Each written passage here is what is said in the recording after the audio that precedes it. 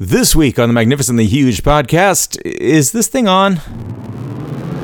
Welcome to the Magnificently Huge podcast with your hosts, Eric Reed, Brian Kruger, and Chris Ryerson.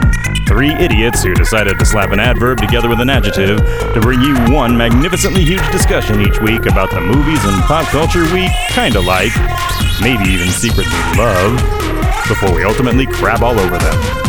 We're not here to save the world, we're just here to make it weirder, one podcast at a time. This is Magnificently Huge.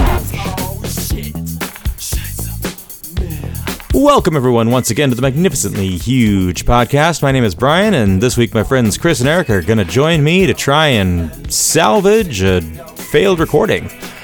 We sat down to do our episode on Zack Snyder's Rebel Moon, his Star Wars pitch that was turned into a Netflix film, and it's a movie.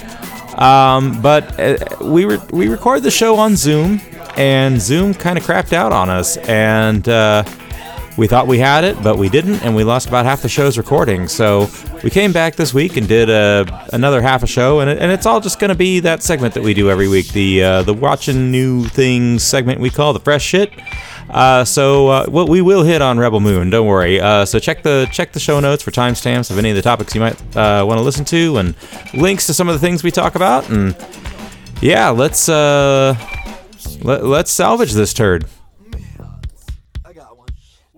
Welcome back to the Magnificently Huge podcast. The thing I do every other week, every other week, I'm not sure, every week or every other week, so that I get 2 hours I don't have to do chores around the house. Welcome. I'm Eric. Hey, Eric. I'm Brian. You don't have an anecdote, Brian? I mean, I'm going to do some chores after we record the podcast. So yeah. They're waiting for me. They are waiting for me because we're preparing our house to sell it so we can move to Pittsburgh. Oh, you're not? Okay. Got you. I got you. Yeah. Well, this is, again, Chris, if you didn't catch that. And I also do chores, but I do them in the morning when I'm actually awake. And I look forward to hearing Eric's wife in the background at the end of this episode, nagging him to go do his chores. Anyway, welcome to the program where we got to... do you feel like we're punching low on this one? I couldn't quite reconcile that one way or the other, but Zack Snyder's Star Wars. What could be more culturally relevant? I felt like the trending nature of this meant open season, but having watched it, I'm like, let me get this straight. So, a Star Wars sort of knockoff made by the guy who made, those horrible DC superhero movies, and we expect it to not suck. Come on. Yeah. I mean, we'll get into it. We can get into it, but I just was making sure because there's a lot of chatter online on the opposite side where it's basically if you don't like Zack Snyder can do no wrong. Yeah, if you don't like it, you're some sort of cultural gatekeeper, and it's like, no, every issue I have is not specifically because it's a Zack Snyder movie. It's because of all the bullshit that's terrible. No, you're biased. And it happens to be. Yeah. So we can get into it. Let me get this joke out of the way. It is actually a very successful Rebel Moon in that you can see all the dangly Rebel balls hanging under the moon.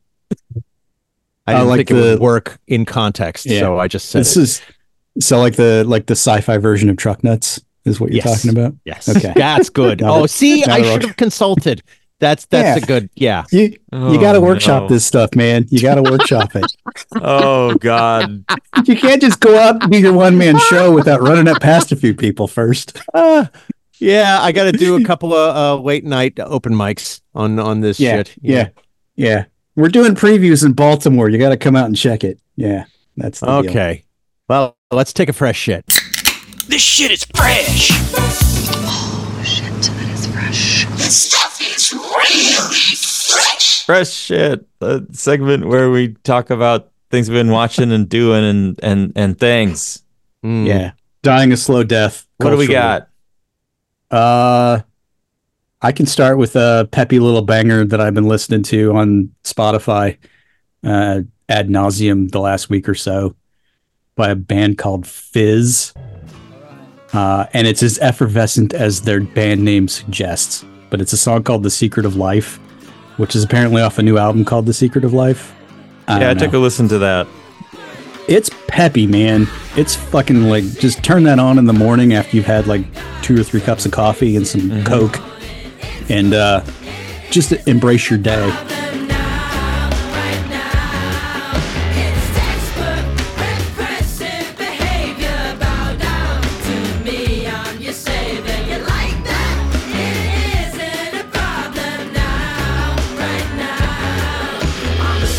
I don't know how to explain it. It's like they're like Chumbawamba, but good. I don't know, really. They're like a collective. I'll tell you how it hit me, and maybe that's just because of context for me. But there's all of these like millennial bands that, you know, kind of like stomp on things and say, hey, you know, and it's kind of like an update of that. Like 10 years later, this is kind of where we're going. And the reason that's on my mind is the other day, I went to see Duran Duran, but the opening act was Fits in the Tantrums. Oh, God. Very much one of those millennial. Actually, Fits in the Tantrums are a lot of fun live.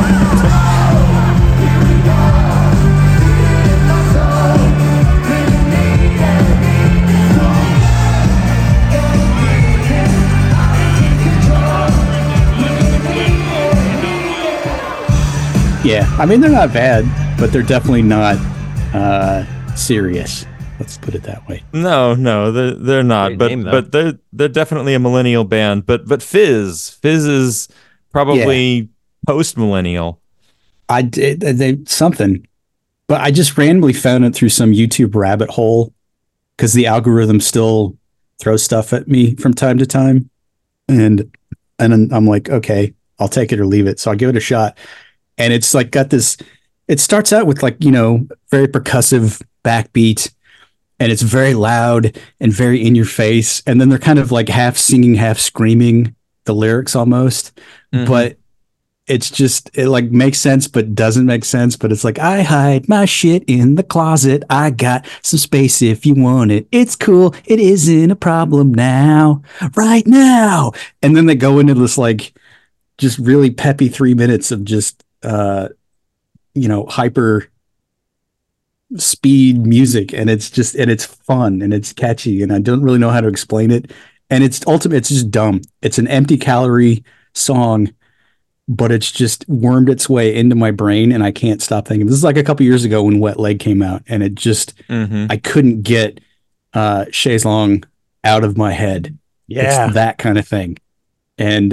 And it's just, whenever that hits, I'm always just sort of, I'm half shocked, half afraid.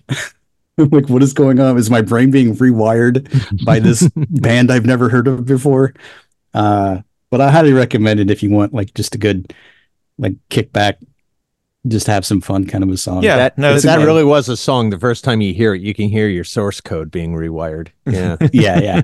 I mean, it's just kind of what it is, because like it started and I'm just sort of half watching the video on YouTube, and then like you kind of almost feel like the hair on your arm pick up a little bit of staticky, and you kind of go, oh, I kind of like this, you know, and then you roll down and it's just, you kind of let it go over you. So it's fun. I listened to some other stuff too, and you might want to check their album out, Brian, because some of their songs, it literally sounds like it was plucked straight from some sort of modern Broadway musical. There's like no context at all for that, other than it just sounds like a song that should be in a Broadway show. I mean, generally speaking, I prefer that kind of music live. I'm not sure I want to listen to it recorded, but yeah. Well, and I followed the rabbit hole, and I went and looked at some of their live stuff that they've done. Some of it mostly in promotion of the new album and whatnot, but they're tight, man. They're fucking tight, because it sounds not entirely unlike what the recorded version is. I mean, their harmonies and everything. So it's very impressive musicianship. Nice. And it's just fun. I doubt they're going to make a big splash anywhere in the States. It's going to be one of those sort of culty bands. They're going to be effervescent and evanescent. Yeah, exactly. Because they're Fizz. You're welcome. But it's fun. Which, speaking of effervescent, also rolls into my other one. Big movie I watched recently was Good Burger 2. How the hell does this exist? It's Two? another 30 years in the making sequel to a cult hit from the 90s starring Keenan and Kel. There's no reason for this to exist, exactly. I feel like But it's it does. guilt on the part of Keenan. Yeah, because where's Kelvin? Exactly. Yeah. I mean, Kel does all right, but it's not like you can anticipate Keenan Thompson getting hired by Saturday Night Live and then ending up its longest serving cast member in history. Well, and Keenan kind and of Kel stuff you was can't- basically Saturday Night Live on Nickelodeon, right? Like it's basically Yeah. all he's ever done. And Kel is just, trash on the side of the road. Yeah. But I have to admit, I love the first Good Burger movie. I mean, I'm definitely not that age demographic, so I was not like religiously watching this shit on Nickelodeon. And I didn't watch Good Burger for years because it's just not my demo. But I ended up watching it one time. I'm like, this is actually a very funny movie. Okay, how does And- Good Burger 2 work like whatever 20, 30 years later? Like is it like a Clerks 2 situation where they're still working there or what? Well, Ed is still working there. He's the manager of the Good Burger because they had the secret sauce that was a big success from the first movie. Keenan's character is off doing his own thing, trying to do like his own business where he's selling products that's sort of like the ShamWow guy. It's that kind of vibe. And it all just sort of falls apart. So he has to go back to work at the Good Burger, blah, blah, blah, blah, blah. I mean, it's it's almost like the way Blues Brothers starts. It's just sort of, hey, we're getting the band back together. It's that kind of vibe. And then there's just a shit ton of unnecessary celebrity cameos peppered throughout the entire thing. But it's not grating. I was surprised at how not grating that kind of thing was. So they did it right. But it's also ultimately, it's just sort of like, yeah, I just watched Good Burger 2. Okay. I mean, that's literally how you feel when you come out of it. It's like it washed over me. It was a good hour and a half of just it's mind-numbing comedy. It's kind of like how you feel after you go to a fast food restaurant and eat a burger. You're like, Yeah. well, I regret my decisions. Yeah. Well, no, I don't think I've regretted it. It's more like if you have a really good bowel movement, But that's you for us. There are super fans of that show who I'm sure are like, fuck yeah, finally. Yeah. More. Yeah, that's fair. But it works because Ed is just that character. Just it's funny because it's just so simple yet effective. Welcome to Good Burger. My name is Ed. How may I help you? I mean, it's just literally the entire movie is hinged on that character, and it just works somehow. So it's ridiculous. So if you need nostalgia thrown at you that nobody asked for, then yeah, check out Good Burger 2. Okay. That's my thing. Interesting choice. All right. I thought so. Thank you. So I'll put some stuff up here. On my 20-hour flight to India, I watched the entirety of both seasons of the show I Hate Susie. Is that the one with what? Is that what's her face from Doctor Who? Yeah, it's Billy Piper. Got it. Okay. So, it starts out with the premise of Susie. Billy Piper is one of the creators and showrunners, basically. Like she and this other woman kind of wrote it all, and the other woman directs every episode, and Billy Piper is practically in every shot. But so it starts out as this thing about this character who seems very much like Billy Piper, who is this actress who used to be a child star musician. And then she's like doing a publicity shoot on the day that her phone is hacked and pictures of her blowing some black dude who's clearly not her husband hit the internet, and her life just completely crumbles. And it's like watching her try to maintain her fame and her marriage and everything else while it's all just going to shit. And at first I'm like, but as it keeps going, it gets better and better and better. The first season has 8 episodes and all the titles are shock, denial, fear, shame, bargaining, guilt, anger, and acceptance. And they, um, they're thematically on point. Like the fear episode is a scary episode, and the shock episode is a shock episode. Like they edit them, they keep the tone right. And honestly, Billie Piper acts her ass off through this because she's pulling all kinds of emotions, and the camera is on her in an unforgiving way. And just about every character, at first, my impression was every character in this show is just a selfish asshole, including our hero. But as it moves along and the scripts are well written, I realize actually no, every character is a full-fledged, rounded human character who all act selfishly and hurt each other. But it was better than I thought it would be. It's a drama, but it worked. So when you say you watched the entire thing, was it all in one sitting on the flight there? Yes. Yeah, I had downloaded all the episodes onto the Max app, and I just let it roll, like binged it. Good Lord. Would you have done that, do you think, if you had not been trapped on a plane for a day? It was bingeable. I mean, the first season is only 8 episodes long. The second season's only 3 episodes long, so it's not like a big long sit, and each one is less than an hour. Okay. So that's fair. Doable. Okay. So yeah, it's it wasn't funny. I was expecting it to be funnier, but actually it was it was just a good story, a good character study. So it's not funny like Schindler's List is funny. It's certainly a different kind of humor than Schindler's List. I'll agree with that.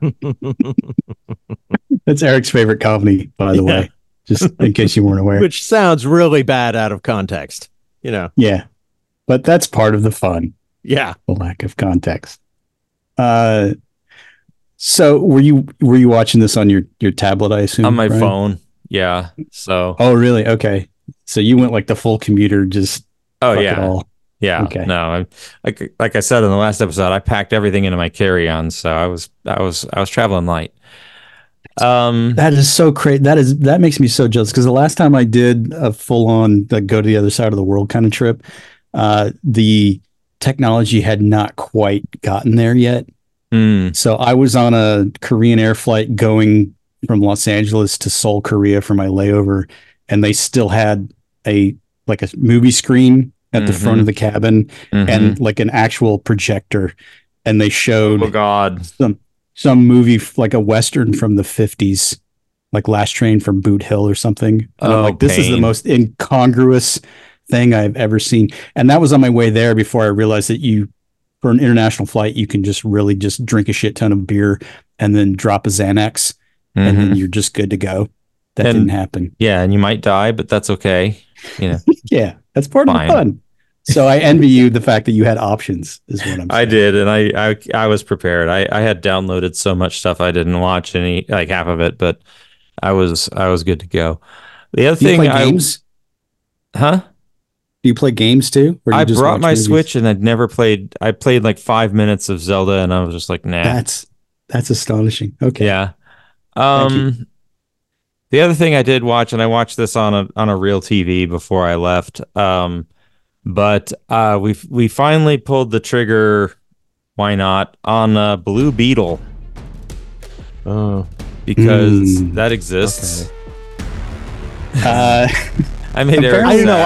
I think they should have called that corporate product. They should have just called it that, and given yet another superhero movie with all of the same superhero-ness to it. I tried watching it and I just went, I'm done. Same situation. I was on a plane. I'm trapped. I'll give it a shot. And I just went, oh, I know it's going to happen now. And for the next 2 hours, and I left. I mean, I feel kind of bad for Blue Beetle because, it's got the whole ethnic tip. So it's making They're keeping it. It's going to stay Yeah. in the gun universe. Yeah. Well, what I feel bad about is because it came on the heels of Black Adam and that Shazam movie, where they basically just flat out said, "Yeah, the Zack Snyder verse is done. We're killing it."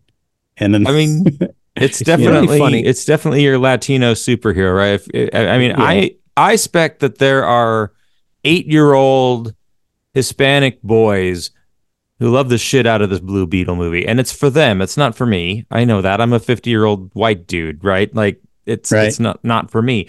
But here's the thing: it's like it's so derivative. It's literally everything. He's like the Iron Spider Batman with the Flash's family, but he's also Ms. Marvel, and he has a literal Nintendo Power Glove, and he's got Night Owl's ship from Watchmen, but when he loses his powers, he's naked like the Hulk. And the enemy has like Dr. Octopus armor, and the whole thing is superhero Encanto, where the family is involved in everything, right? Like superhero Encanto. Oh, and he can Green Lantern stuff, and he's also Venom, and he has a goddamn Buster Sword from Final Fantasy, and the bad guy is basically RoboCop. It's just that sounds everything. That sounds an awful lot like the first Ant-Man movie. Well, it has the vibes of Spy Kids. Like, it feels like a Spy Kids movie. Okay. Well, never mind. And actually, I see a writer's room where they're going, okay, put in the Iron Man, and then put in the RoboCop, and then put in the Batman, and then put in and somebody says, how is this going to work? It has to work. Put it all in. Yeah. Oh my God. There's a little bit of the Matrix in it. There's one bit that's really like, I don't fully understand this part. Okay, so we've got the sort of like the message. In fact, the message our hero has for the enemy is Oddjob, who basically turns into Maximilian from the Black Hole crossed with Magneto and like a Jaeger from Pacific Rim. But the deal is that he has to teach this guy that it's not okay to kill because Batman or something. But I'm not sure how this lesson sticks because this kid's grandmother kills the shit out of baddies right in front of him, like gets out a fucking Gatling gun and just hoses them down like, hey, what's with you and the not killing, mijo, kill them all. and that's my abuela. Yeah. Wow. Oh man. And yet the lesson he takes is don't kill. So like what? He's got a beef with grandma now? Like this is not addressed at all in the Blue Beetle movie. Yeah. I mean when it came out, it seemed like it just got shat out just because they had to. Yeah. I mean, it's not bad. Like I said, it's made for 18-year-old Latino boys. Good for that. But there was a reason why it was produced to be direct to the Max streaming service. And then they decided to give it a theatrical release. So while it was made for Max, it was made on a Max budget. And it shows.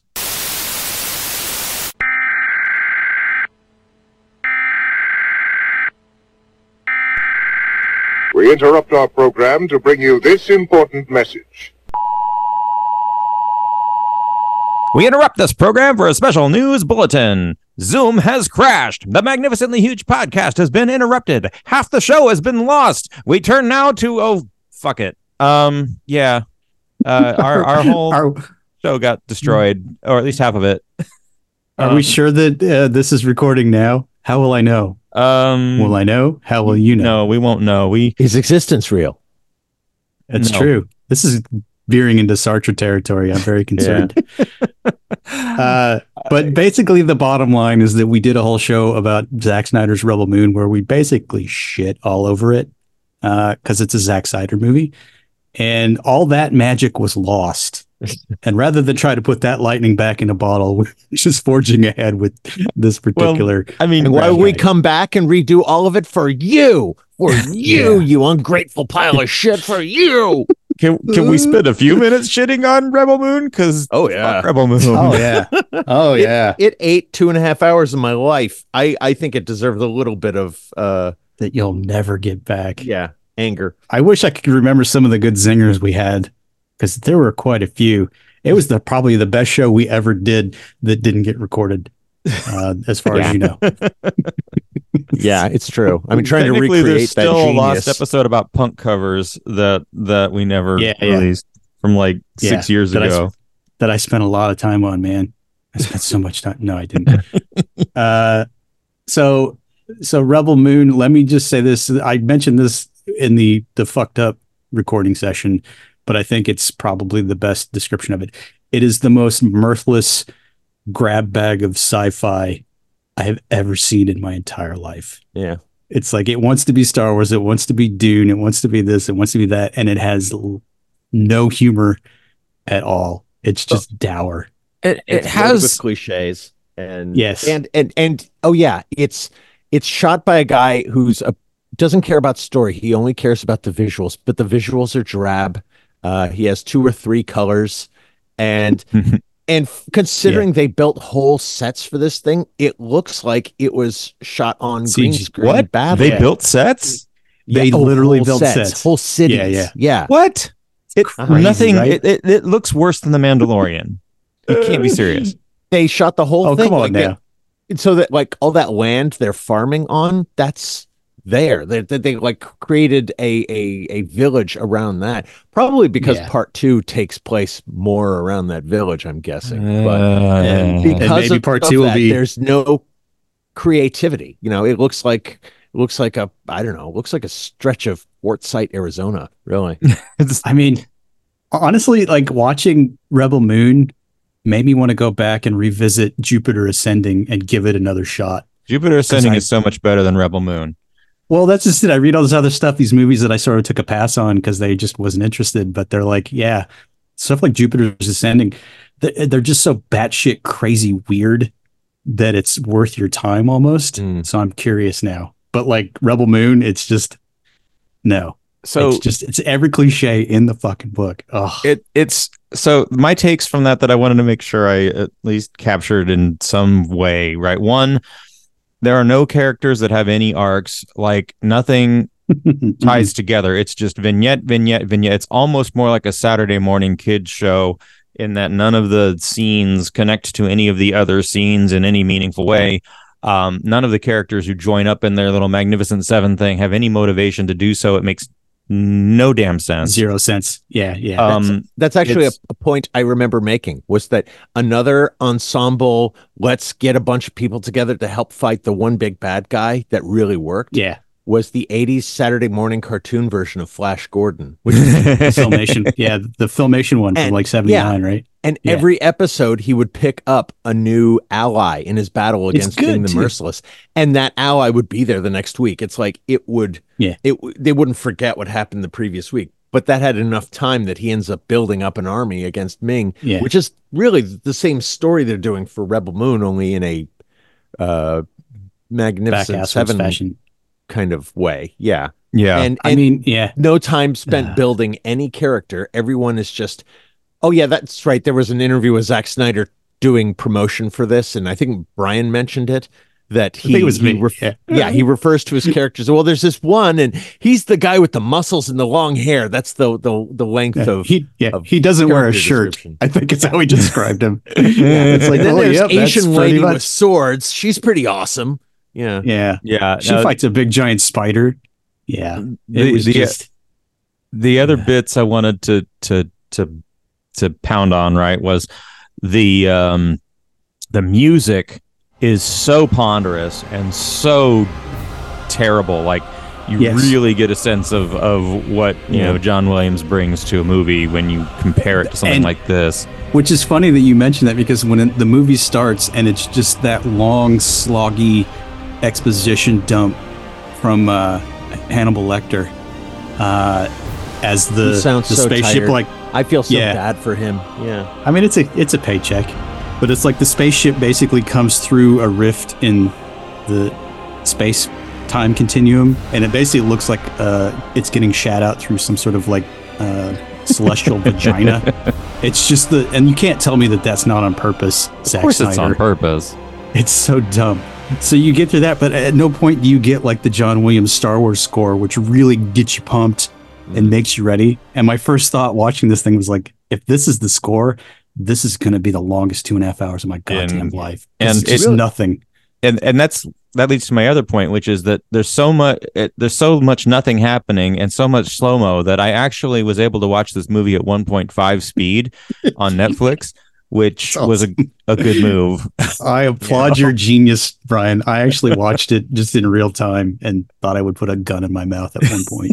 It was just you want to hear some of the character names in this movie? They had names? This is just blew me away because I've got the Wikipedia open right now. Here's some of the names. Okay.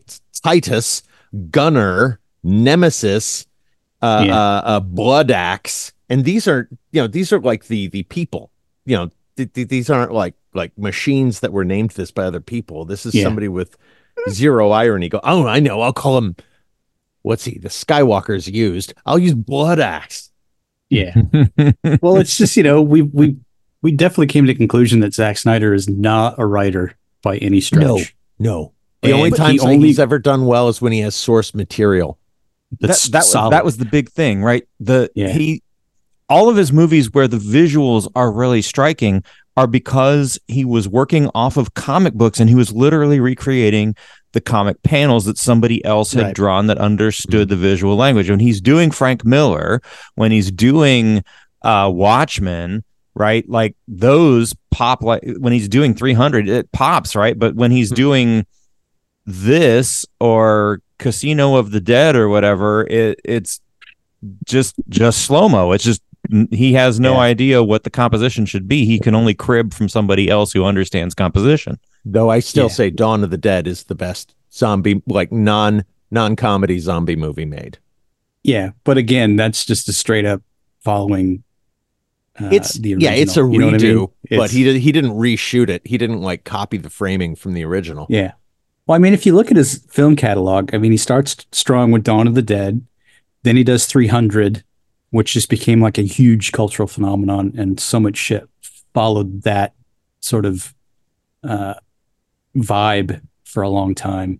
And then you get Watchmen, which is a very dense graphic novel to try to adapt, and I think he did an admirable job. Oh yeah, I still enjoy watching it. It's still good. I'm surprised it didn't do as well.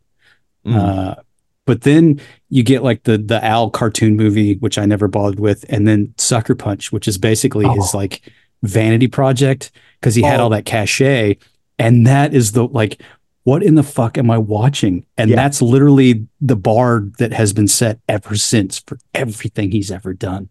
It's just That reminds me Sucker that Punch is so evilly bad. Yeah. It's the first movie ever done on How Did This Get Made podcast. Really? I think that's funny. Really? Yeah. Well, I mean that's actually fair. That's fair. Because you watch it, it's nothing but set pieces that look cool, but they've got no contextual fiber. So it's literally just a fever dream of nerdism. Yeah, it's worse than that. It's like I'm watching the first fever dream. I'm like, wait a minute, I missed something. Why am I seeing this now? And then you realize whenever she dances, or rather whenever she's being sexually molested, she comes to this fantasy land of fighting dragons that has absolutely no impact on her real life. She's just getting molested and we're not seeing it. It's like, oh yeah, that's female power. It's just ick. The whole thing is ick. Yeah. So it brings that back aesthetic. to the Rebel Moon. Yeah. Speaking of Botella and her meaningless existence. Yes. Speaking of other creators making fun of Zack Snyder, I put the link in the show notes, but really everything you need to know about why Rebel Moon sucks was covered perfectly by the Oral Knots, who once again go to Star Wars, but they make Zack Snyder's Star Wars, where they re-edit Star Wars in the style of Rebel Moon, and it succinctly shows you exactly what's wrong with this movie. My favorite bit in that whole thing that the Oral Knots did was they do the Death Star meeting room scene where the guy's like your sorcerer's ways don't frighten me. And then Vader chokes the dude out. But it's literally this like one long drawn out slow motion choke that has no reason to exist other than it would be a Zack Snyder thing. And it's to a T. It made me laugh really hard, I have to admit. Another thing to complain about with this movie, in my opinion, is so it's the Magnificent Seven. If you remember the Magnificent Seven, it's a bunch of basically specialists, right? There's the guy with the knives. There's the guy who's a sniper. There's the guy who's a quick draw. There's a lot of different specialties, and they do the same thing, kind of, in that they chase after these people to help them, who all end up having some specialty. There's the Asian lady with the swords. There's the aged general who was, led the resistance against blah, blah, blah. Who was allegedly a great tactician, yet he never does anything tactical in the entire movie. That's my point. Yeah, there's the guy who has a bunch of ships, and in the end, they all punch people. It's like it's all reduced to, start punching people. Yeah, or shoot. I mean, Zack Snyder, for all of his flair with stuff like 300, he really creates the most boring ass gunfight scenes ever. Yeah. Okay. It's like, do you really need to slow it down? Do you really need to slow like whoosh and do the John Woo bullshit all over again? It's like, no, you don't. The one exception I will give this movie this. The fight between Cora and Titus on the platform in the end was pretty baller. I mean, she knocked fucking teeth out. That was I'm gonna give him that. I know. I enjoyed. She knocked him so hard he went back to Iron Sky. That character. Yeah, ridiculous. And then we find out they can raise the dead, and I'm like, you really could have made one movie if you'd have just trimmed some of the fat on this. I mean, do you feel bad for Netflix that they got conned? It's like they just threw a shit ton of money at him and just said, go for it. Like they were going to make something new. That's Netflix with everything. I mean, if you're going to put your sign out like that, expect comers. Just terrible. So are you going to even bother with part 2? Totally. Oh yeah. We have a podcast. We need Grist for the mill content. Oh shit. Well, we might as well just do the R-rated director's cut of Rebel Moon. I think shit will actually happen this time. Not just a guy breaking a horse for 10 minutes and asking me to give a fuck. No, it's going to be the face-off, and then we're going to kill off some of these meaningless characters, but in a way that makes us think it's meaningful. Something you mentioned, the music, and it makes me think this sort of proves what I've been saying, that things like Star Wars, Indiana Jones, and Jurassic Park would have been utterly forgettable if it wasn't for John Williams. Absolutely. That's the reason we think these things are good. If you gave each of those movies like a Casio keyboard 80s kind of soundtrack, it would be forgotten, gone. Oh yeah. Well, but not only that, but you also have to have a zippy, well, not zippy. Like Star Wars is not a zippy script because it's still got some clunky dialogue because it's George Lucas. No, but at least it was fun. It knew what it was doing. Like Rebel Moon, its characters experienced things together and bonded as a result. Yeah, and I watch it as a grown-up, and I think the only thing keeping this from being Corman territory is John Williams' score. That's Ben Burtt's sound effects are also important. Yeah, well, true.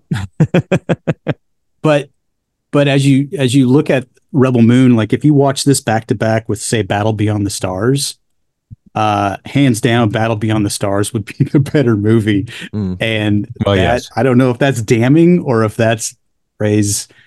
That's the writing. That's writers caring about characters, because I'll give Battle Beyond the Planets this, however cheesy it is. All of the characters were given a moment for you to figure out who they are. Yeah. You actually care about weird space trucker George Papard. Yeah. Well, that's kind of where I'm going. That's the difference between Zack Snyder as the screenwriter and John Sayles as the screenwriter. Like John Sayles knows what he's doing and he's good. Whereas Snyder, it's like, just don't try to write your movies, man. Just don't. Yeah.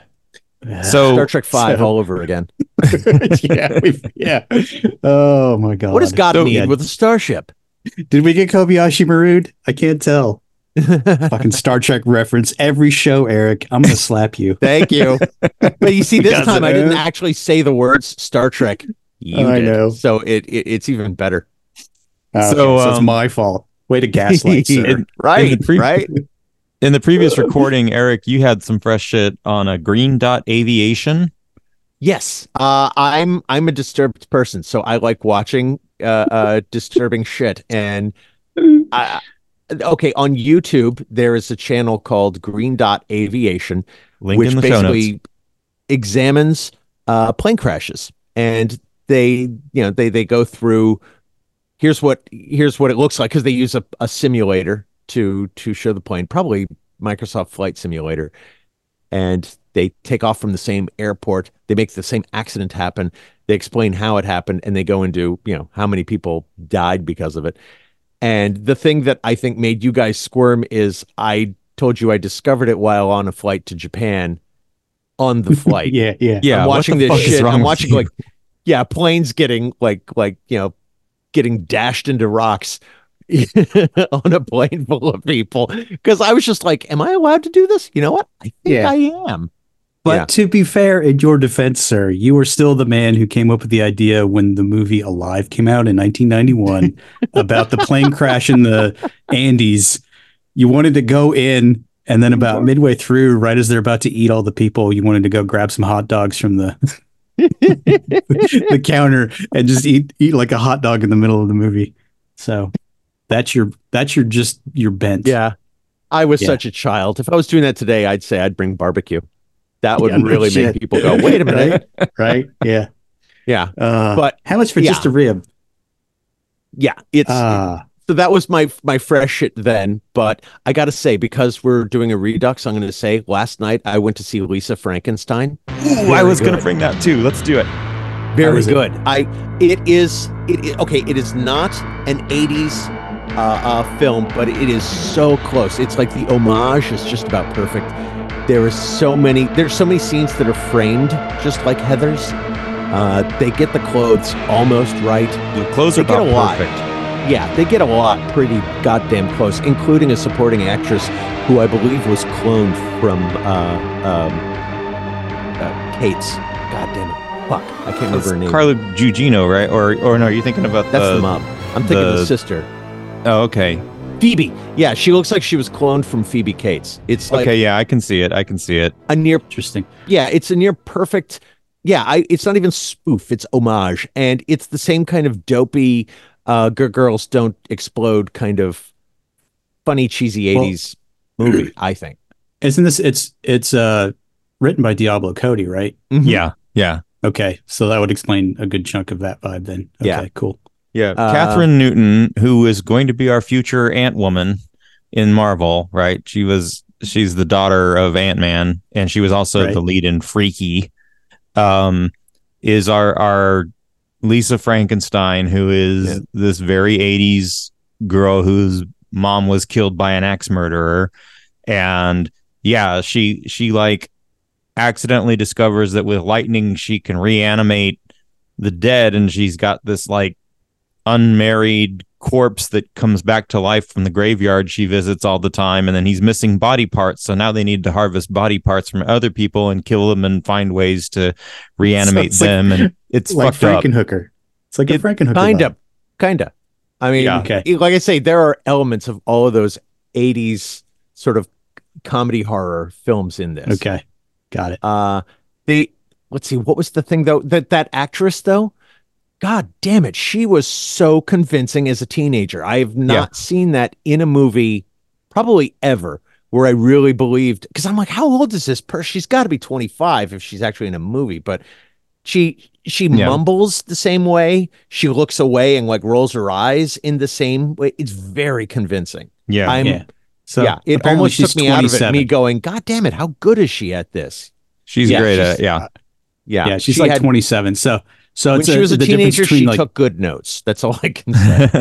So it's the difference between her in this and say Rizzo in Grease, Stockard Channing, who was like 35 or whatever when they made that thing. Yeah. Right. She's not a believable teenager. No. So no, it is okay. It is completely the opposite. There is a part where she is dancing to REO Speedwagon while the corpse boyfriend plays it on the piano. Yeah. And I'm like, I've seen that girl I mean, I know that girl who's like thinks she can sing and thinks she can dance and is expressing herself, but really kind of fucking can't.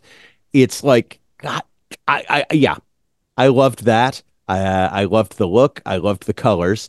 Um, and How would it this does have gone not as take a? itself very seriously, I should say. It's like there's a whole lot of lines that are left unexplained, a lot of characters and motivations and exactly who the fuck is the axe murderer who killed her mom. They don't go into it because why they're the not fuck interested bother? in any of that. Yeah. Like none of it has to make sense. It's just about it's almost like a vibe movie, right? More Though than I am pretty sure that her dad killed her mom.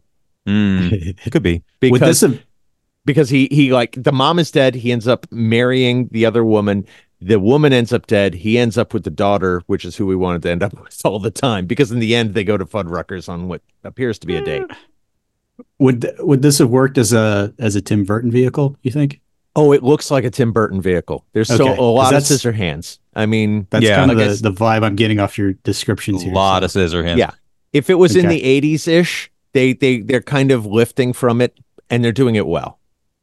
Okay. I'm gonna say the costume designer nails it almost Yeah. too on the nose. Like it is not at all the sort of like modern the 80s was like this, but it's really neons and stuff. No, it's actual like accurate stuff. One girl wearing those horrible, what do they call? They were like shorts, but it was more like a skirt, and it was like horrid. But like they were all over the 80s. I saw one girl wearing it, but only one girl. So it wasn't like they were making a statement about those shorts. Mhm. You would see the right stuff in the background a lot. It was like, yep. Did the girls have like the hair shelf in the front? You know, when they would do their bangs with all the Aquanet. There were a couple, but there's the main Okay. character. She over crimps her hair. Yeah. And later on, a boy is trying to help her up and he touches her hair and he says, "Your hair feels like Easter grass." Okay, I'll have to check it out. Yeah, It sounds- it's a trifle, right? It's not an Oh, yeah. important movie. It's just Do we- silly, but it's Do we really fun. need? Was Oppenheimer even an important movie? I mean, shit. No. Oppenheimer was Yeah. another biopic that I could do without. I'll watch it again on TV. Maybe I was unimpressed by the IMAX display, but No. What you should watch is the Napoleon, which I haven't watched yet. I but hear that's just funny. the batshit craziness of just reinterpreting actual history so that you Yeah. can make this giant goofball epic. Yeah. It just Well, looks, that's Scott, Ridley Scott. He has Yeah. this habit of doing historical pieces and going, I utterly do not care about what really happened. You know, yeah. This And- is not history. This is entertainment. I saw a clip of Napoleon yelling at the British general, "You think you're so tough because you have boats." I'm like, really? Oh yeah, it's gonna be nutty. I think the one that got me for the trailer was the scene where it's Napoleon and his army, but the pyramids in the background and they're like firing cannons into the pyramids of Egypt. I'm like, give me a fucking break. Like, did that actually happen? I That's doubt it. like that's sort of an urban myth that the reason the Sphinx doesn't have a nose is that somebody like Napoleon's off. army took a pot shot at it and blasted the nose off. Nice. But I don't know that there's was ever any talk that they There's just yeah. randomly unloaded all of their ordnance on Yeah. on the There's no pyramids. historical record. Yeah, Okay. just that one Biopic. So Yeah. shifting gears a bit, I was talking to Chris right before we got on the call here, and Yeah, we're waiting for you to wake up, Eric. got to talk about we're moving into the realm of the 90s nostalgia, and we got to talk about how the Grebo bands are suddenly back out on the road. Like there's a Really? tour with Pop Will Eat Yeah. Itself and Jesus Yes. Jones in Australia, and I fucking want to see this. 6 Sputnik. No. No, I'm asking if they're doing one too. I have not I heard don't of think any they were Six part Six of that. Sputnik revival yet, but wouldn't Oh, that be yeah. something? Yeah. I don't know if they were actually part of the Grebo thing. They were more their own tip. Oh, okay. But This is more like Pop Will Eat Itself, Ned's Atomic Dustbin, Jesus Jones, EMF. Car of the Yeah. Unstoppable Sex So Machine. EMF has a new album, and you know how every now and then we're like, "Hey, here's a new album that's actually pretty good from this artist." The new EMF album isn't one of those. That's shocking. It's That's not unbelievable, Brian. That's unbelievable. Thank you. I'll see myself now. Oh, okay. No. Ecstasy. Here's Yeah. the thing about it though that I need to say. Their new single is the song "Hello People," and I'm pretty sure, and I'm gonna edit them together right after I say this, but I'm pretty sure it's exactly the same song as EMF's "Children," in that it's the same chord progression, same melody line, and it even has the same like siren sample in it, but it's just a different song.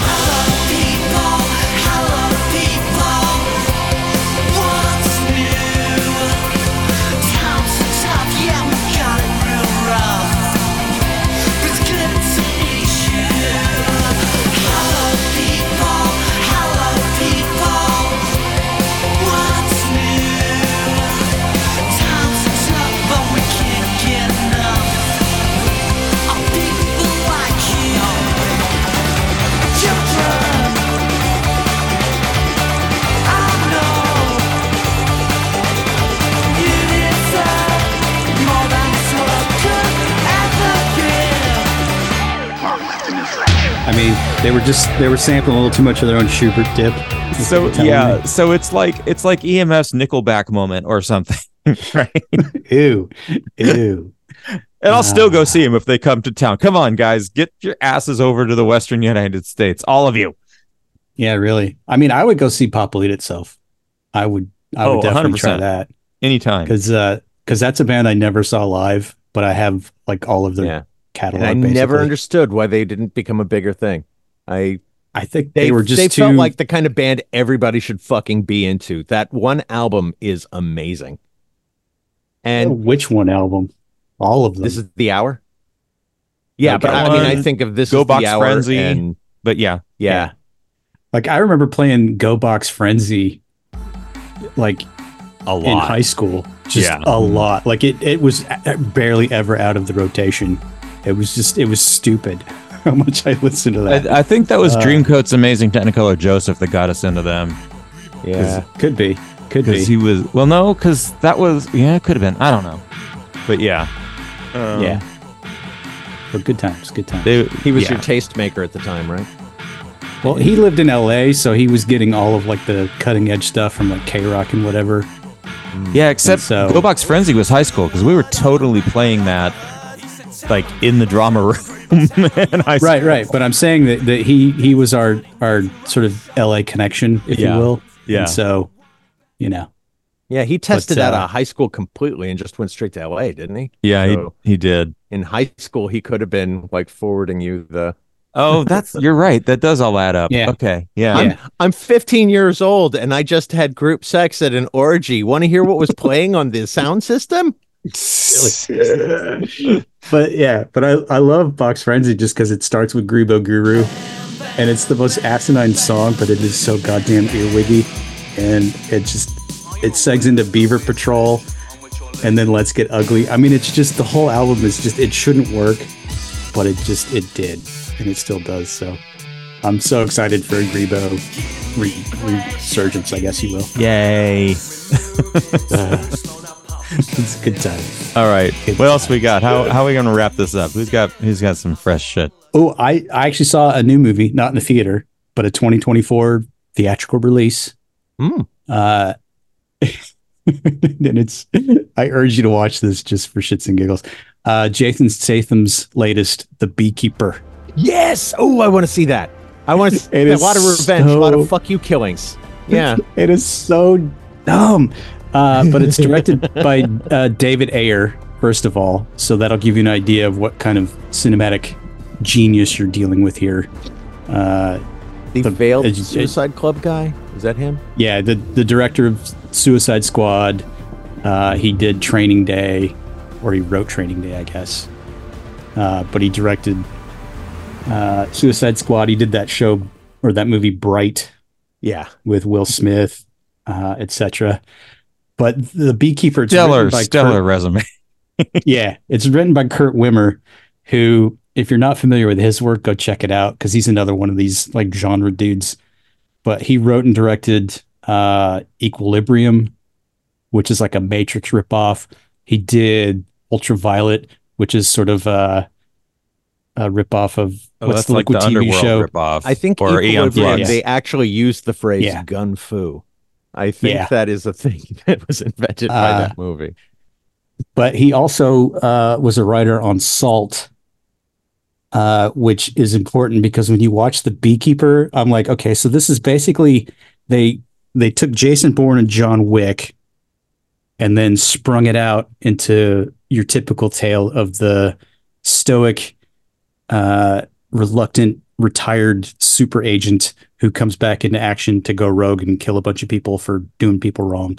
And there's a dash of salt in it because you can just see all of the DNA. I'm like, this is just an amalgam, but it looks like one of the movies that would come out straight to video in the early 90s. So it's like a Scott Speedman or like before Steven Seagal really went gangbusters. It just has that sort of production value about it. But the worst part is it's not even fun because Jason Statham literally is a one note through the entire thing. It's just this like automaton killing machine. All Jason Statham movies. Exactly. But if you That's look why at him you in like hire him to just look angry. But if you look at him in stuff like Lock, Stock, and Two Smoking Barrels or Snatch, he's actually, got some life in him. But here it's just he might as well be a Terminator because he's just basically going after this like multi-billion-dollar conglomerate that made all its money by data mining and scamming people. And so it starts with him, an actual beekeeper on a farm somewhere, and the mom from Cosby, Lisa Rashad. Yeah. She has taken him in, and the only reason you know that is because he tells her point blank, no one's ever helped me out before. And so they have a little for taking me in. Did I mention taking me in? And it literally like starts off like the Key and Peele sketch where they're doing like every 80s action movie with the guy living in the woods who's got to get called back into action, but then fucks everything up. But it turns out he's what's called a beekeeper, which is like super secret Treadstone Jason Bourne program that nobody knows about. And their job is to just correct any aberrations in the hive. Nobody knows so that it can function or what they were doing. And so Statham just says a lot of shit like, you've got to protect the hive. You've got to blah, blah, blah, blah, blah. Pseudo-philosophical bullshit that means absolutely nothing, but it sounds cool coming out of me because I've got no tone. I mean, it's just that.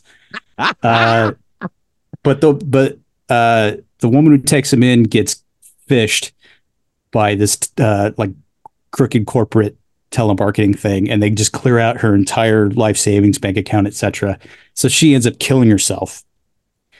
Turns out her daughter works for the FBI, so then that's the FBI agent that starts chasing Statham around, and his name is Adam Clay. Like that's the most like generic action movie name ever.